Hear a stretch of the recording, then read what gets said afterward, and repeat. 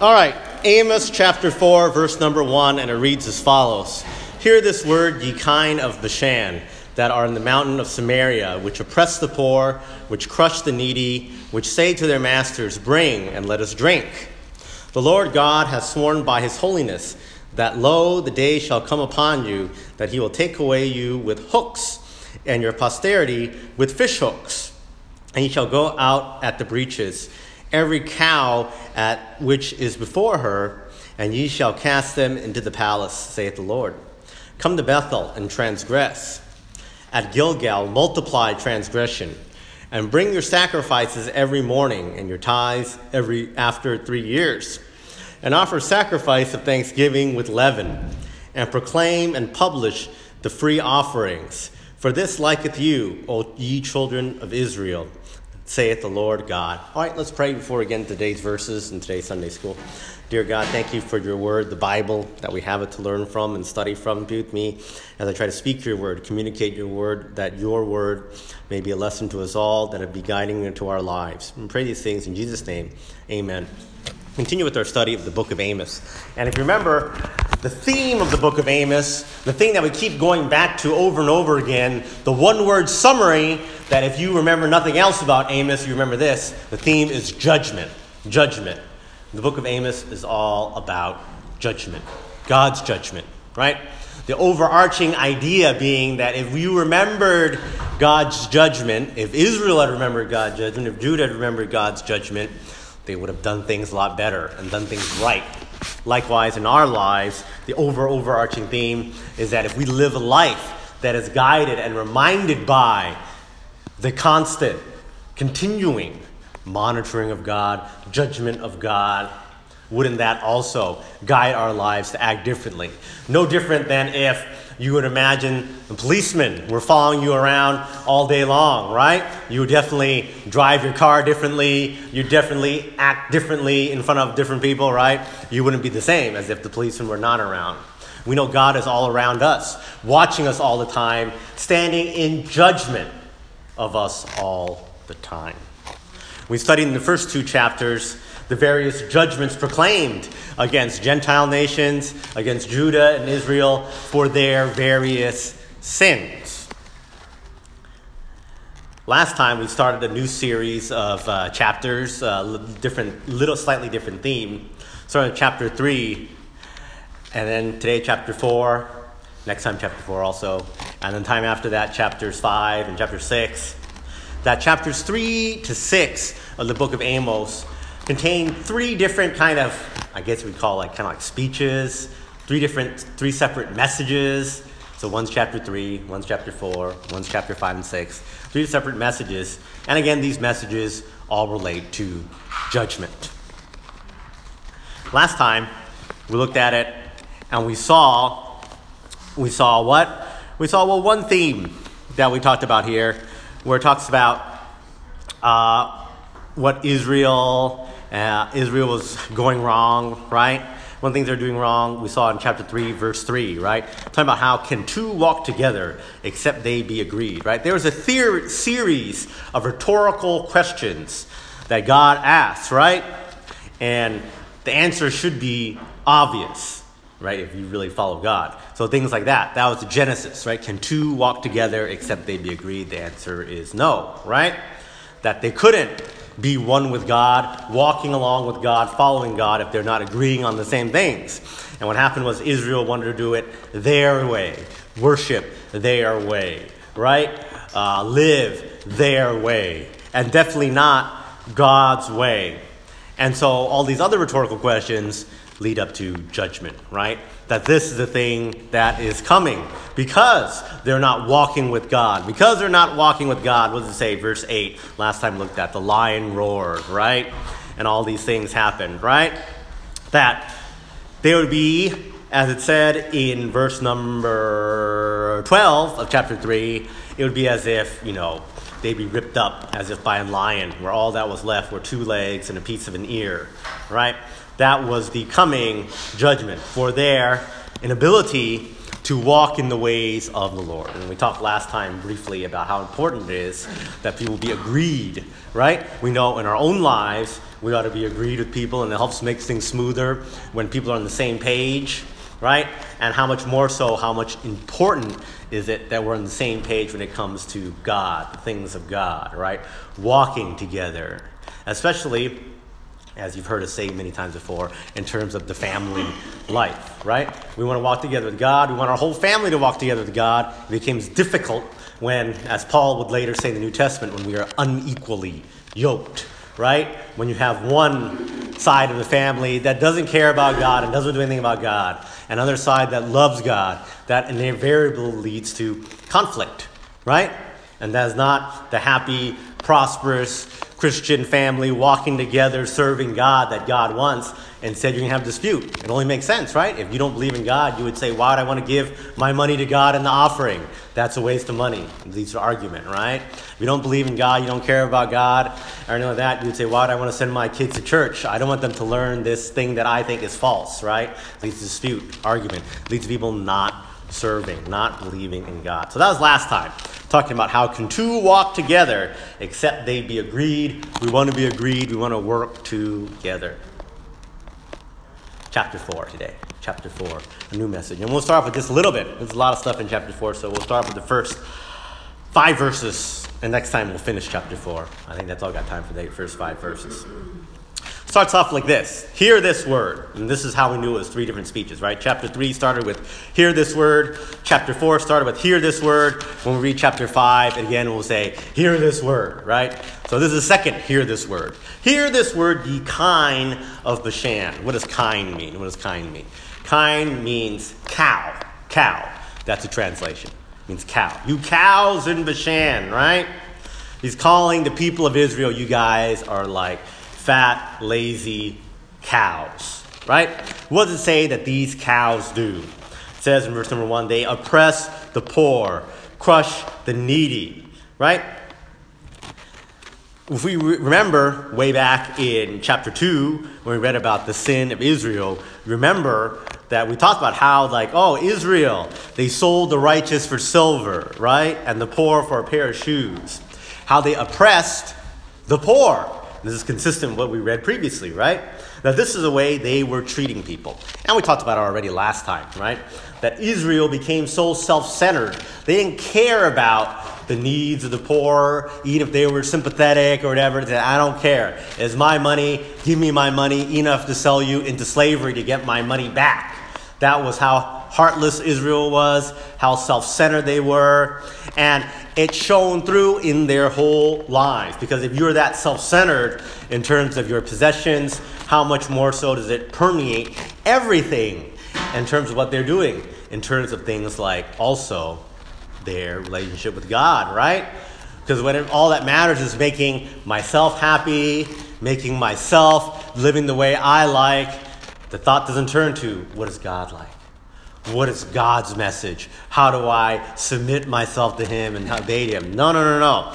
They're happy to, as it says in verse 1, crush the needy just to get their happiness, right? To sit around and say, bring and let us drink. Sit around and get drunk all day long, relax, have fun, right?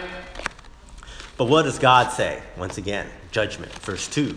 Verse 2. So you want to do that, Israel? You want to sit around, be like a lazy cow, get drunk, don't care about anyone else. The time is coming where God says this, that you'll be taken away with hooks and your posterity with fish hooks, right? Something's going to happen to your country.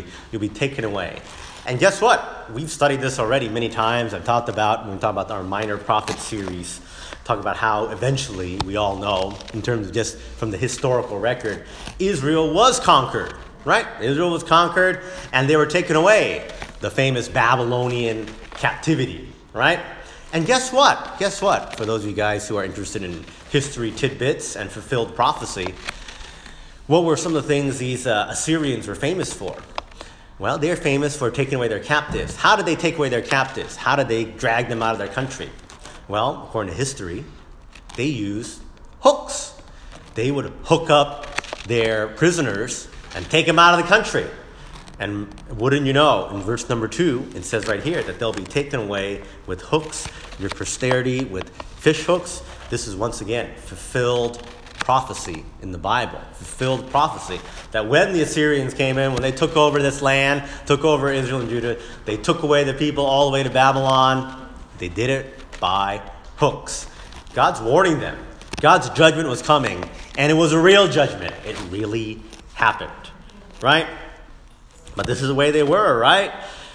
Verse 3, it says that you shall go out the breaches, right? Every cow, and be cast into the palace, right? Dragged away to the enemy's palace, right? These cows. You want to be a lazy, fat, uncaring cow, you're going to be treated like a cow, dragged away by a hook, right? Just like a livestock. You reap what you sow, as the old sayings go, right? This is what they wound up being like. The fat, lazy cow, and then treated like a fat, lazy cow, led away for their sin. And what kind of sin are we talking about this time? Well, we see something interesting here in verses 4 and 5. Verses 4 and 5 got some interesting stuff. And as we read it, it will sound kind of weird, but this is one of the times that God actually uses a bit of sarcasm when he writes here, right? A little bit of sarcasm here. It says, come to Bethel and transgress. Does God really want his people to transgress? Transgress means to do wrong. He's not saying, come here and I want you guys all not to do wrong. He's being a little sarcastic here, right? Come to Bethel and transgress.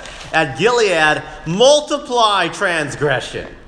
He's not saying, go here and do bad stuff and go there and do even more bad stuff. He's a little sarcastic. What does this mean? Because people back then would understand what he's talking about, in theory, if you knew what these places were. So let me try to explain to you what these places were. How is he being sarcastic here? Well, you guys know generally that back then, in these Bible times, there was a temple, right? And people were supposed to worship in the temple. Which city was the temple located in? The temple was located in Jerusalem. Jerusalem was supposed to be the place of worship, right?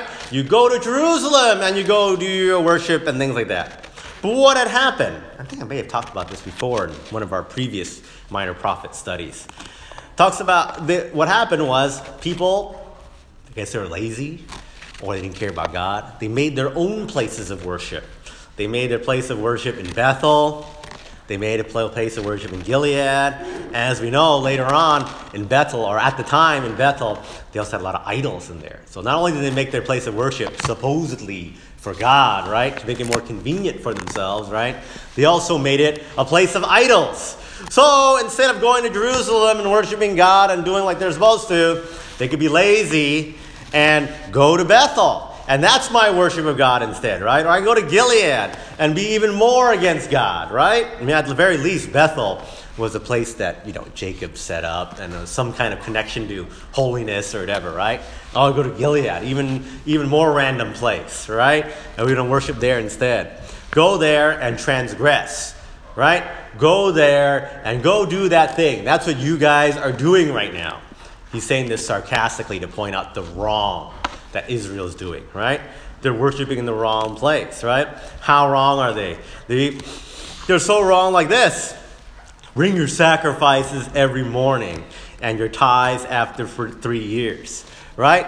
They said even if you bring your sacrifices every morning, it's still wrong. It's still wrong, right? Because you're not supposed to bring your sacrifices there. That's not what God said. God said you bring your sacrifices to the temple. Right, the holy temple. That's where you're supposed to bring these sacrifices. It's as if they were just doing it whatever they want, right? They can bring their tithes once every 3 years if they want. They're making up their own rules and doing it their way instead of being consistent, instead of following God's instructions, God's ways, right? How else were their sacrifices all messed up? Verse 5. They're offering a sacrifice with what? A sacrifice with leaven. And you hear Nathan talk about this concept of leaven all the time, right? Leaven is yeast that they use to, that people, even today use to make bread and stuff like that. But yeast is, as we know, bacteria, is an infection, right? And this is when Nathan talks about every Lord's Supper, about how it's supposed to be unleavened bread, right? Can't be infected with bacteria or whatever, right? Unleavened, because we know our God is pure, right? Free of bacteria, free of contamination. So these sacrifices they're bringing to God, they're full of leaven. They're unclean sacrifices, right? They're just being lazy once again. Instead of bringing a pure, holy sacrifice as commanded under the Old Testament law and complying with all these things, we can bring the unclean sacrifice, the sacrifice full of leaven. That's the way Israel was doing it. Did not care. I don't care what Moses said back then about making all these clean sacrifices. It's a lot easier to do the unclean sacrifice. I bet that's what they were thinking, right? What else were they doing wrong with their sacrifices? It says also in verse number 5, they proclaim and publish free offerings. Proclaim and publish free offerings. Folks, we know this about offering, even today, even in our own church. We just took the offering this morning, right? Offering is supposed to be of free will.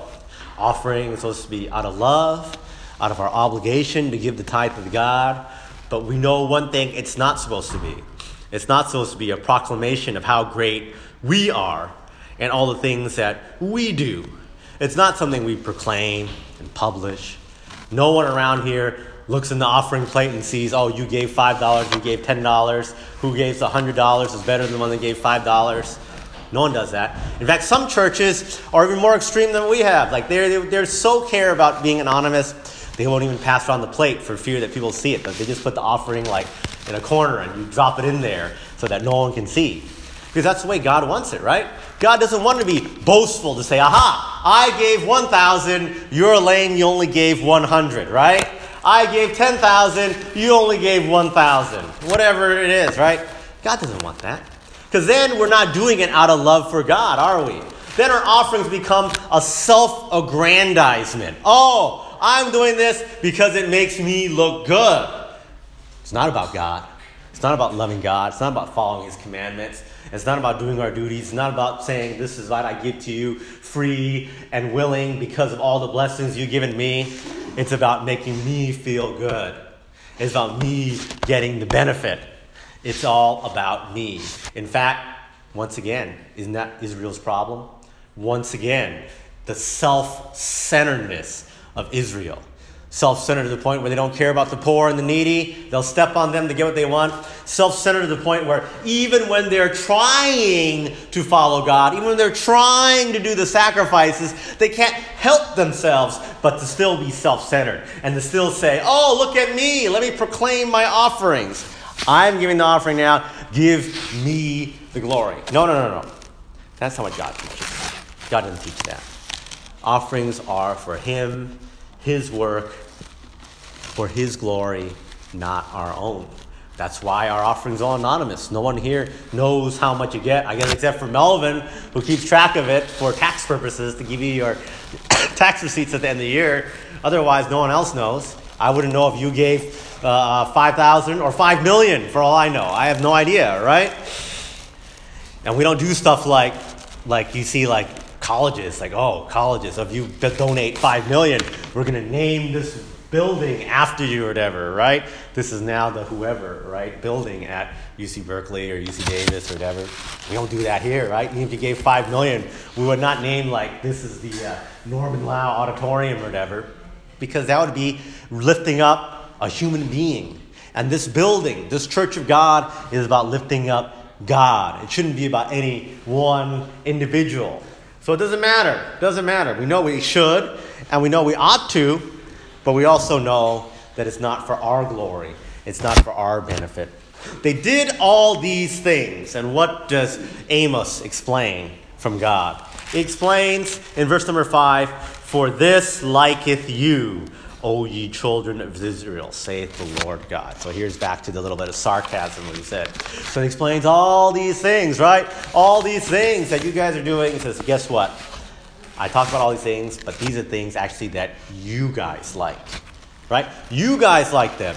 Notice it doesn't say that God likes them, right? They are doing the worship the way they liked. what was easy for them, what was fun for them, the way they wanted it, but not the way God wanted it. And that was their problem. Folks, today we have the same problem. It's nothing new. It's something that's still out there even today. That there are still people professing to say, yes, I believe in God and I want to worship God, but not doing it God's way. They don't do it their way because it's easier, because it's more fun for them, right? Because it's more simple, because of whatever reason it is. Folks, we have a problem today in the Christian churches, in God's churches, of many churches that want to make things easier, right? Make it easier. Make it convenient for their own way of doing things because the Bible is too hard. Some people don't even go to church, right? They say, I'm a Christian, but you know what? I show up to church on Christmas and Easter, and that's my life as a Christian. Going every Sunday, that's too hard. I don't like it. I'm doing it my own way. I have friends that do that they're, big holiday Christians or whatever, or there's, whatever big event Christian only, right? They say this. They tell me things like this. They say, I have my own relationship with God. I'm doing it my own way. This is what they tell me, right? That, I'm different. You have your thing. You go to church every week. My relationship with God is different. Folks, that doesn't exist. There's only one way that God has explained his worship. That is in his house. There's no alternate method. There's no, I can sit at home on Sunday and I'll think about God for 5 minutes and that's all the same, right? There's no, I prayed on Sunday and that's good enough, so that's all the same. God wants us to worship in his way. Otherwise, we're just making excuses for transgression. We might as well just say, go to Bethel, as they said, as Amos said, go to Bethel, go to Gilgal, go worship whatever you want, right? Right? I'm sure some people out there say, I'm going to worship by going to Las Vegas and go gambling on Sunday or whatever, right? You might as well be saying that if you're going to say, I'm not going to follow God. How much different is it in God's eyes? You're still not doing what he's saying, right? If you're saying, I don't care about worship, I don't care about honoring my God on his day as he commanded, even way back when in the Ten Commandments, right? People want to do it their way. They don't want to do it God's way. They don't want to pray every day. It's hard. I don't have time. I forget. They don't want to read the Bible. The Bible's not easy to read. It's a hard book. Isn't it easier to read, like you say, even like you see it like in other churches? Isn't it easier to read like one of these like devotional books, right? There are some churches that instead of Sunday school studying the Bible, like we've done here for years and years and years, they say, we're going to go buy this book from some author, and it's going to give us inspiring words, and we're going to study this devotional book because it's easy to read, and it's, has a good lesson for us. And some churches do that, right? We're going to do our devotional book. That's our Sunday school, right? But, in the very end, no matter how good of an author this devotional book writer might be, those books are still the word of man, not the word of God, right? In church, we ought to be studying the word of God. But again, people want to do it their way nowadays. Reading the Bible is hard. Understanding the Bible is hard. We're just going to gamble that this author hopefully is writing something in line with the word of God because he's easier to read, right? And sometimes they gamble right and they get a good author, but you can also gamble wrong and the author's bad and write stuff that's not in line with God, and how do you know, right? When you put your faith in that, some devotional book, that's what you're doing. You're not putting your trust in God the way he wants us to study his word, to learn his word. But we want it to be easy nowadays. We don't want to follow God's way, the hard way. We don't want to do stuff like people say, that's hard, right? It's hard. You have to put yourself out there, make yourself vulnerable, right? That people could say, no, I don't want to come out to church. No, I don't want to believe in Jesus. No, I think that's weird. No, that's tough. So a lot of churches, they don't want to emphasize soul winning, right? They just want to emphasize being happy, right? We don't want to offend people, right? Telling people about Jesus might offend people. It makes it hard on them, right? To stand up and say, friend, Mr. Muslim, you're going to hell. That's uncomfortable. That makes people angry. That makes people sad. We don't want to do that. Why don't we just be happy and be in our own church and have our own congregation and talk about God and Jesus amongst ourselves, and that's it, right? We're doing it our way. This is what makes us happy. But we're not doing what God wants, right? So many things in the modern church today. We see it. People compromise. Why do churches compromise on so many things nowadays? Because it's easier. We could take a stand against, homosexuality. But that's so unpopular nowadays. We give up. We can make the homosexual even the pastor of our church. Why not? Why not have a homosexual pastor, right? There's some churches that accept that nowadays. Why? Because it's easier. It's easier. It's what they like, right? But it's not what God says. We're supposed to be set apart as a holy priesthood, separate and apart from the world. Yet, today, even among God's people, we find it a lot easier, much simpler to be like the old lazy cows of the time of Amos, right? So just think about ourselves. Wouldn't it be easier to do it this way? Wouldn't it be simpler to do it this way? I don't want to go all the way to Jerusalem. I'll stay here in Bethel and worship, right? I don't want to drive all the way to church. It's so far. I'll stay at home and worship, right? I don't want to have to give all these sacrifices and offerings and stuff like those people said back then. I'll do it my own version of sacrifice and offering, right? People today, same thing. I don't want to tithe and give offerings to God. I want to take this money and go on vacation. I want to buy a car. I'm going to do whatever. Do it my way, my thing. God's critical of that. God doesn't want that. We're going to do it God's way, God's thing. That was his criticism, and that's what leads to what we're studying next time, God's judgment. But we don't have time to look at that today. So let's end with the word of prayer right now. Dear God, thank you for the first couple of verses here in Amos. We saw what Israel was doing wrong once again. They were being self-centered. They were doing worship their own way, right? They didn't care where they're going to worship. They didn't care how they're giving offerings or whatever. Lord, we want to do worship your way. We want to follow your word. Do it the right way, even if it's not easy, even if it's not fun, even if it's not convenient. God, we know it's more important to love you, to honor you, to do things your way. Thank you for your book of Amos, that we can learn more and more lessons, and be with us the rest of the Sunday as we continue to honor and glorify you in worship. We pray these things in Jesus' name. Amen.